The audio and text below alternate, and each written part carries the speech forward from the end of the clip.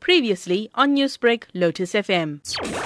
A 43-year-old suspect is due to appear in court facing the charges of failing to report an accident. His arrest came after an incident that took place at 5:30 at Jan Smartinghal in Hillcrest, where a body of a 40-year-old man was found next to the road with injuries.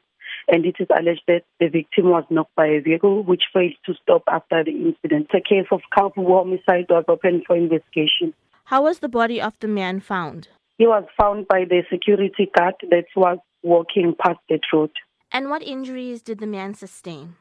He sustained head and body injuries. How were police able to apprehend the suspect? The suspect was brought by his lawyer at the police station, at Hillcrest police station. He handed himself over to the police.